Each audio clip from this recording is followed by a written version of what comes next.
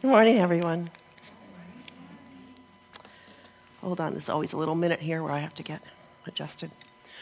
Okay, good to see you, and good to see those of you who are online. I'm just going to mention ahead of time for the online folks that if you're watching live, we're going to have communion after the service, so you can maybe run and get your juice and cracker now. So today's the second Sunday of Advent. And you may have noticed that we have our Advent candles up. We don't make a big deal about it, but basically Advent is a time of darkness, of waiting, of longing for the light of the world to arrive.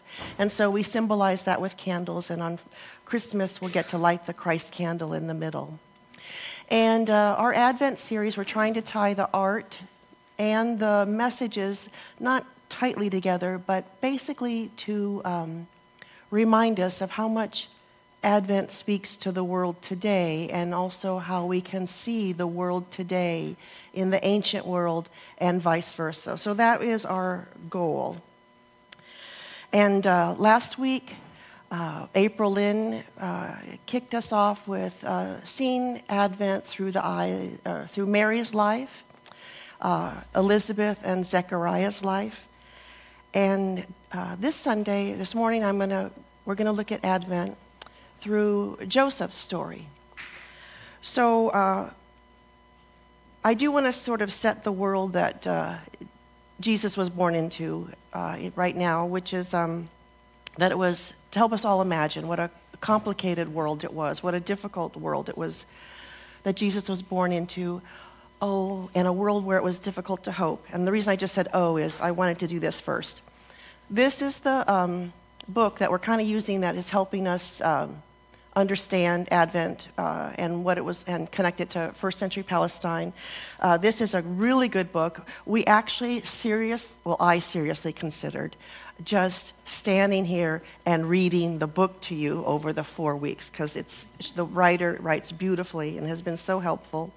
So we as teachers are using this book as kind of the basis for the series.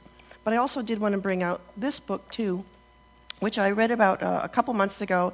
This was our speaker at the Christmas tea. She wrote this book. And this is another way to open our eyes and connect the world around us to the stories that we hear in Scripture. So I just wanted to bring those to your mind. Okay, now I'm officially starting. Sort of, except I always have this hair issue. Sorry. Okay. The land of Judea belonged to the Roman Empire. Romans called this land at various times Syria, Palestine, Judea.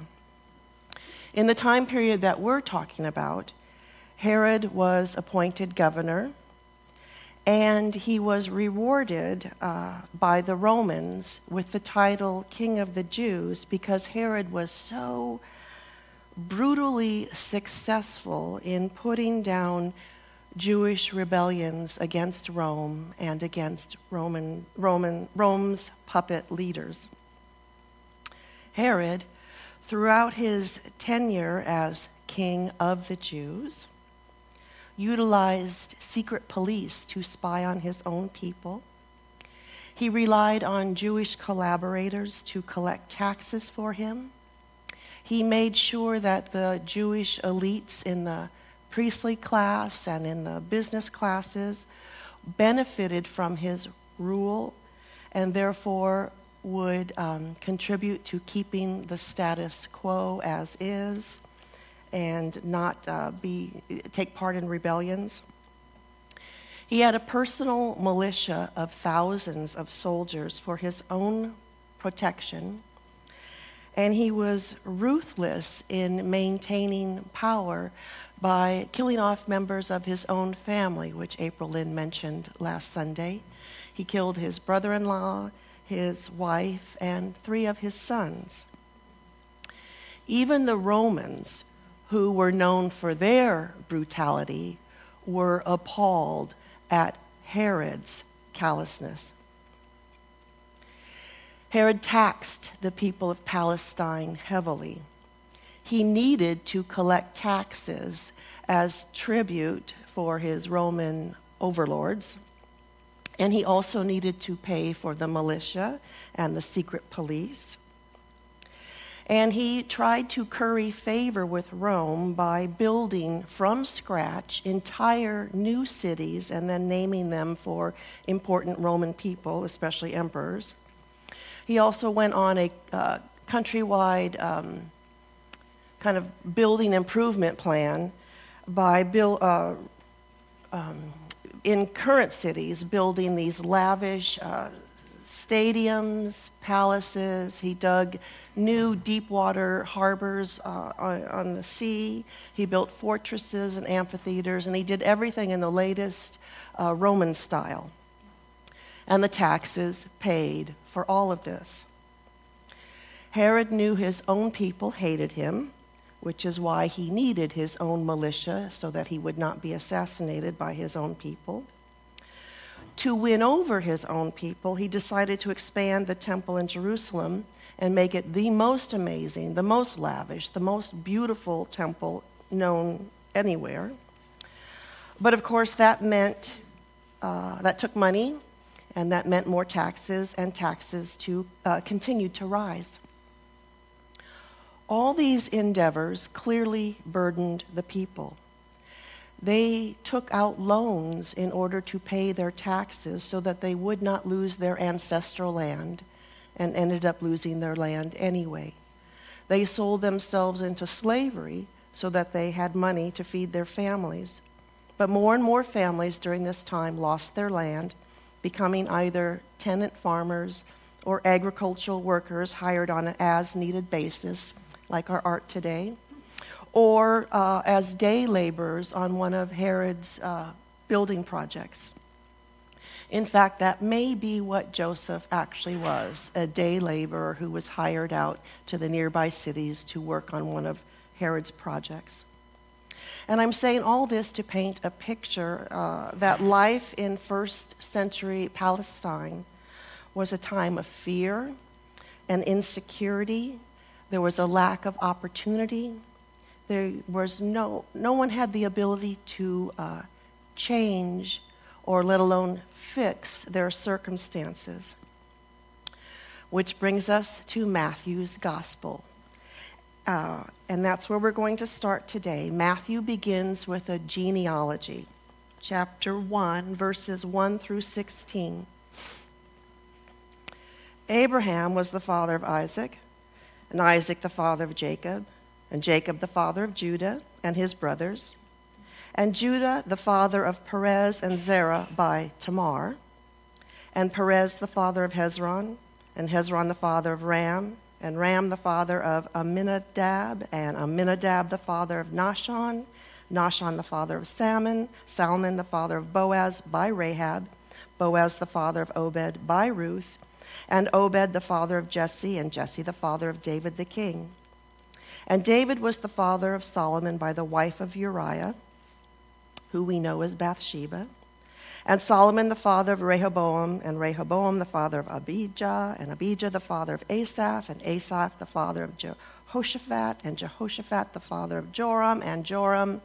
And the reason we end there is because there are at least 30 more generations listed in Matthew's gospel, and which would be about 10 more slides. And so we're going to skip to the end. Jacob, the father of Joseph, the husband of Mary, of whom Jesus was born, who is called Christ. So the first thing we notice about this genealogy is that there are a lot of really hard to pronounce names in there.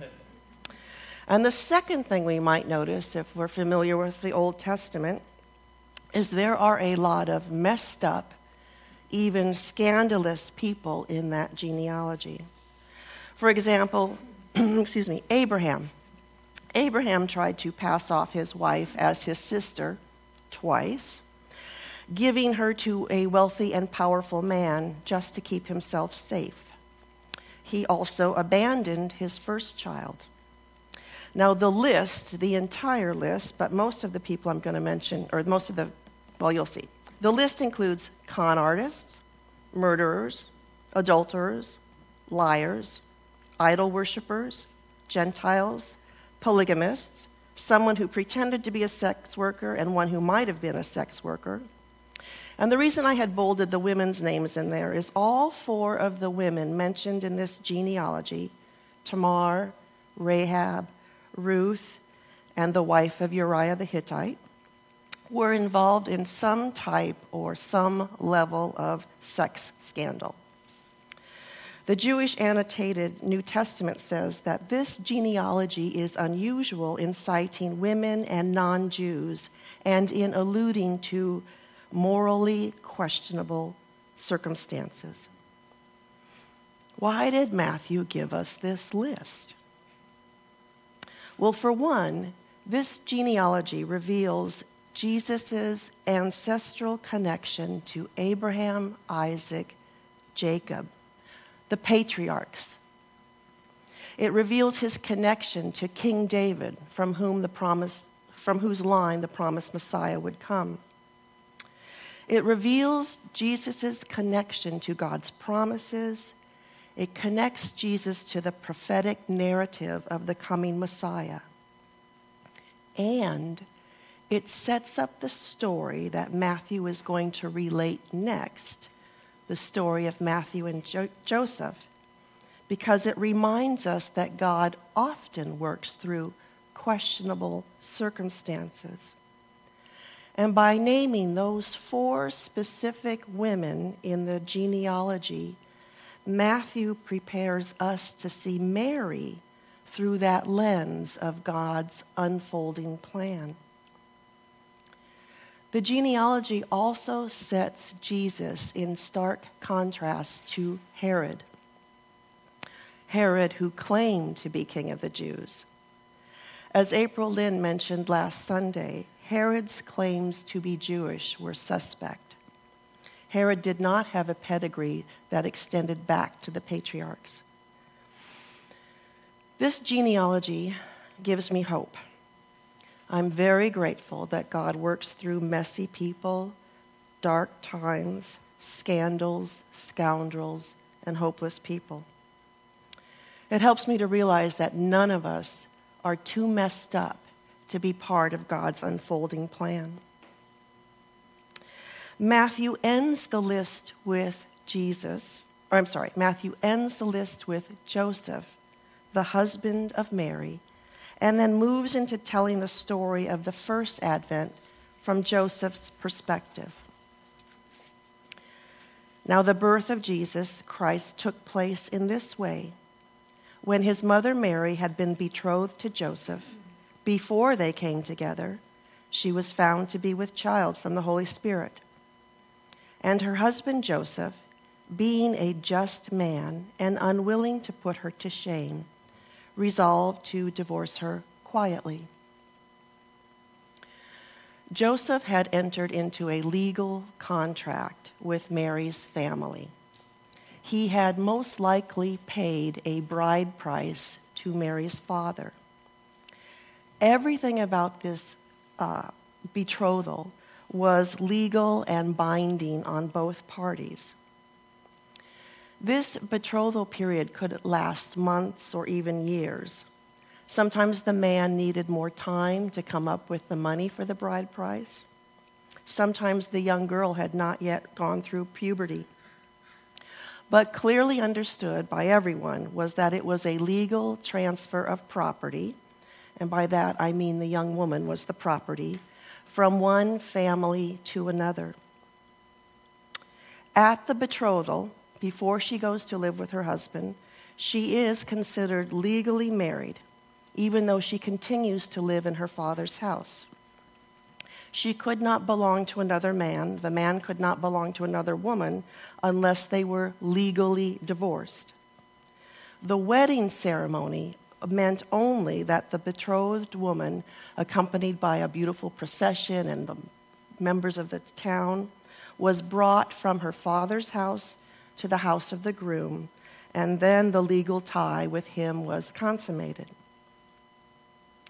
But in this story, before the wedding, during the betrothal period, Joseph finds out that Mary is pregnant.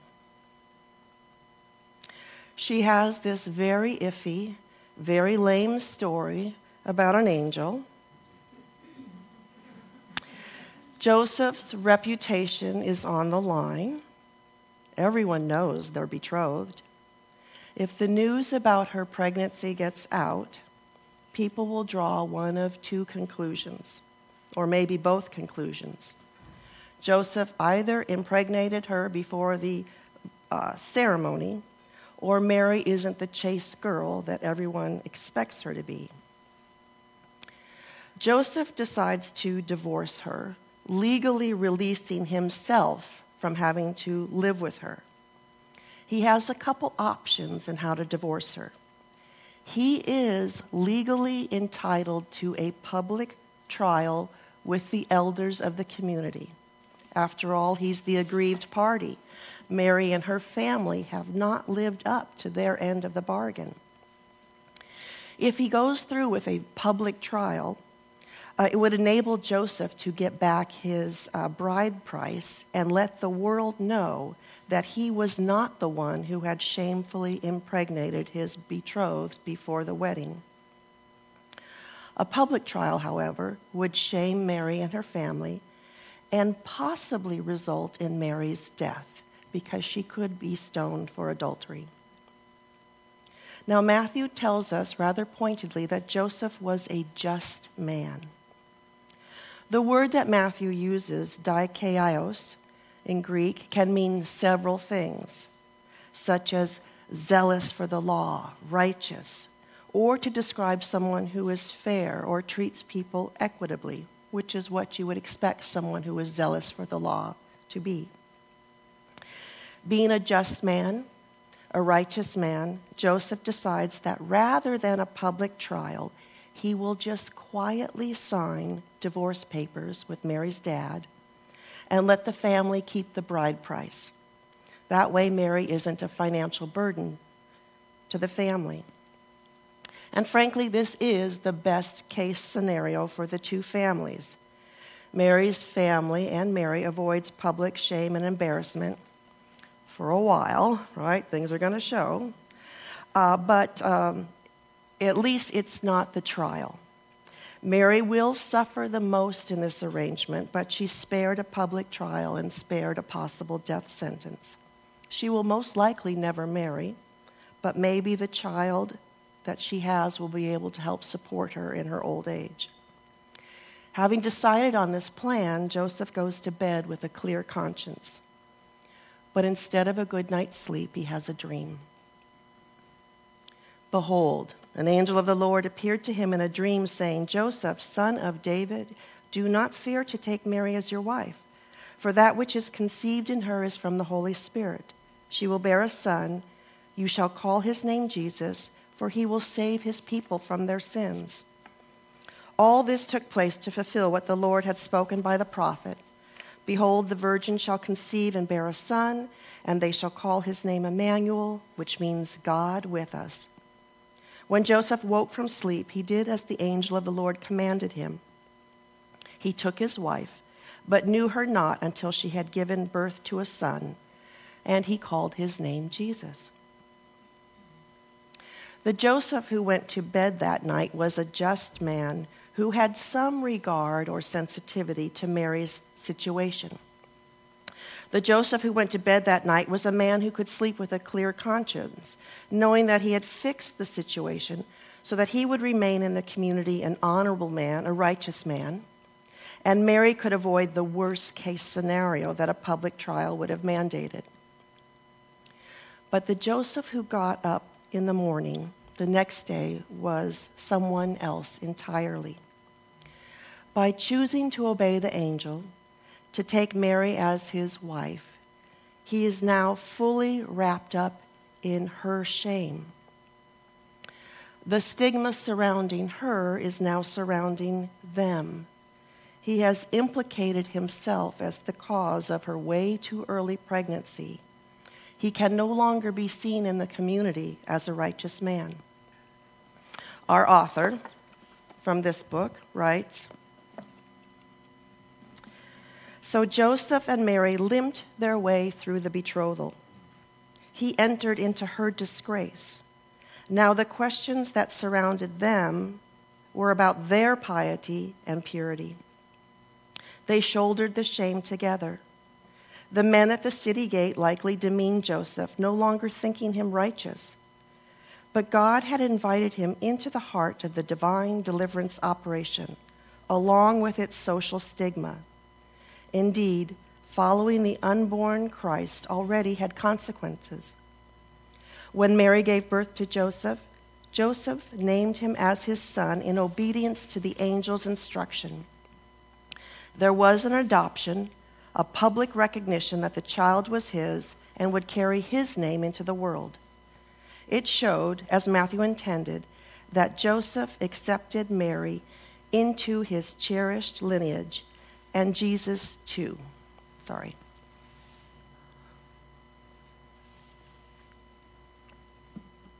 Joseph's yes to God, Joseph's compassion, his willingness to tie his life to Mary gave her hope and safety and security in an incredibly complicated time and situation.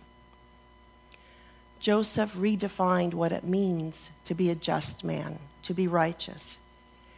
In taking Mary, he redefined holiness. His yes to God redefined what a righteous person looks like, what a righteous person does. A righteous man or woman, a just man or woman, does not merely or blindly follow the law or the cultural and social norms and then pat themselves on the back saying, "I've done what is right. The problem is fixed."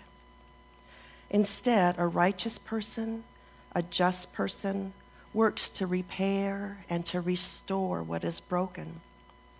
A just person works with God to mend the world. To mend and to repair, to come alongside someone and walk with them in their life, is a creative act, a regenerative act, a reimagining act, a sacred act that both restores and creates new possibilities. Do you know who else in the New Testament is called just? Jesus. In Acts, the author of Acts calls just O-D-K-I-O-S, the just one. And this is the Jesus who entered the world with Mary as his mother. Mary who understood that God was doing something new, and Mary who sang a song of liberation and justice, even as this caused incredible turmoil and pain in her life. Jesus entered the world with Joseph as his father. Joseph, who clearly wrestled and redefined what it meant to live a just life. Joseph, whose life was completely upturned when he was forced to flee with his family across the border to Egypt and live as a refugee from Herod's murderous efforts to kill this newborn king. These are the ones who raised Jesus, the just one. He who entered the world, walked with us, died for us, to repair and to restore us. As Kelly writes, the first Advent revealed that leaning into God's coming justice puts people at odds with society's and religion's definition of holiness.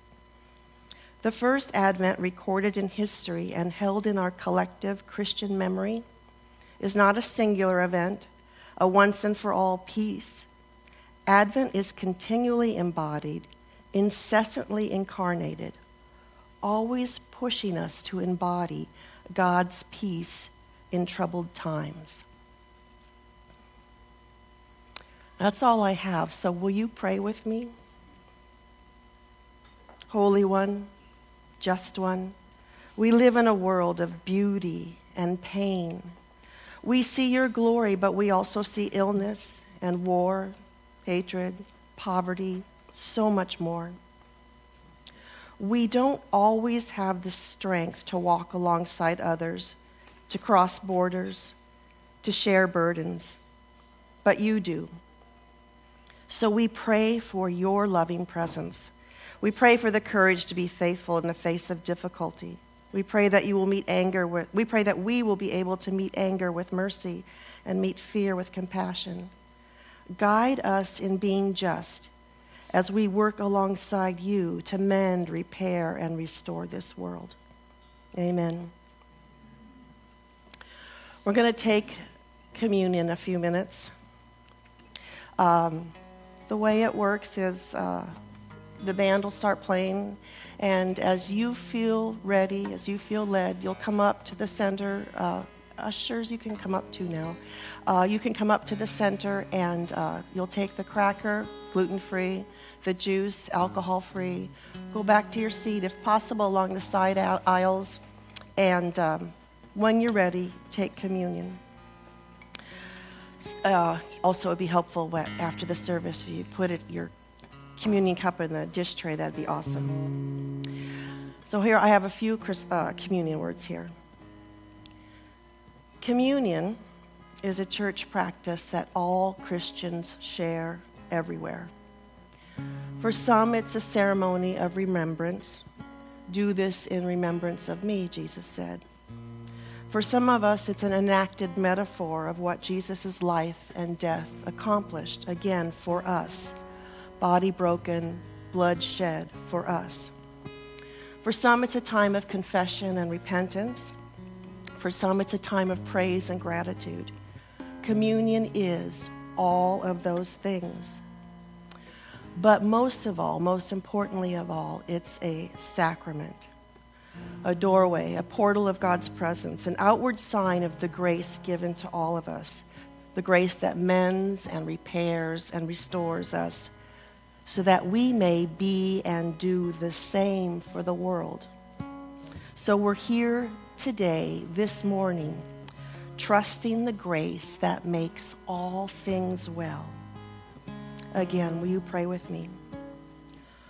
Holy and just one, your presence is here, made visible in this juice and this bread.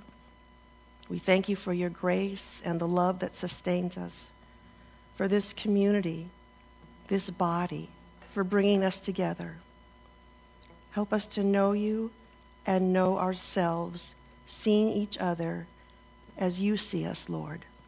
Amen.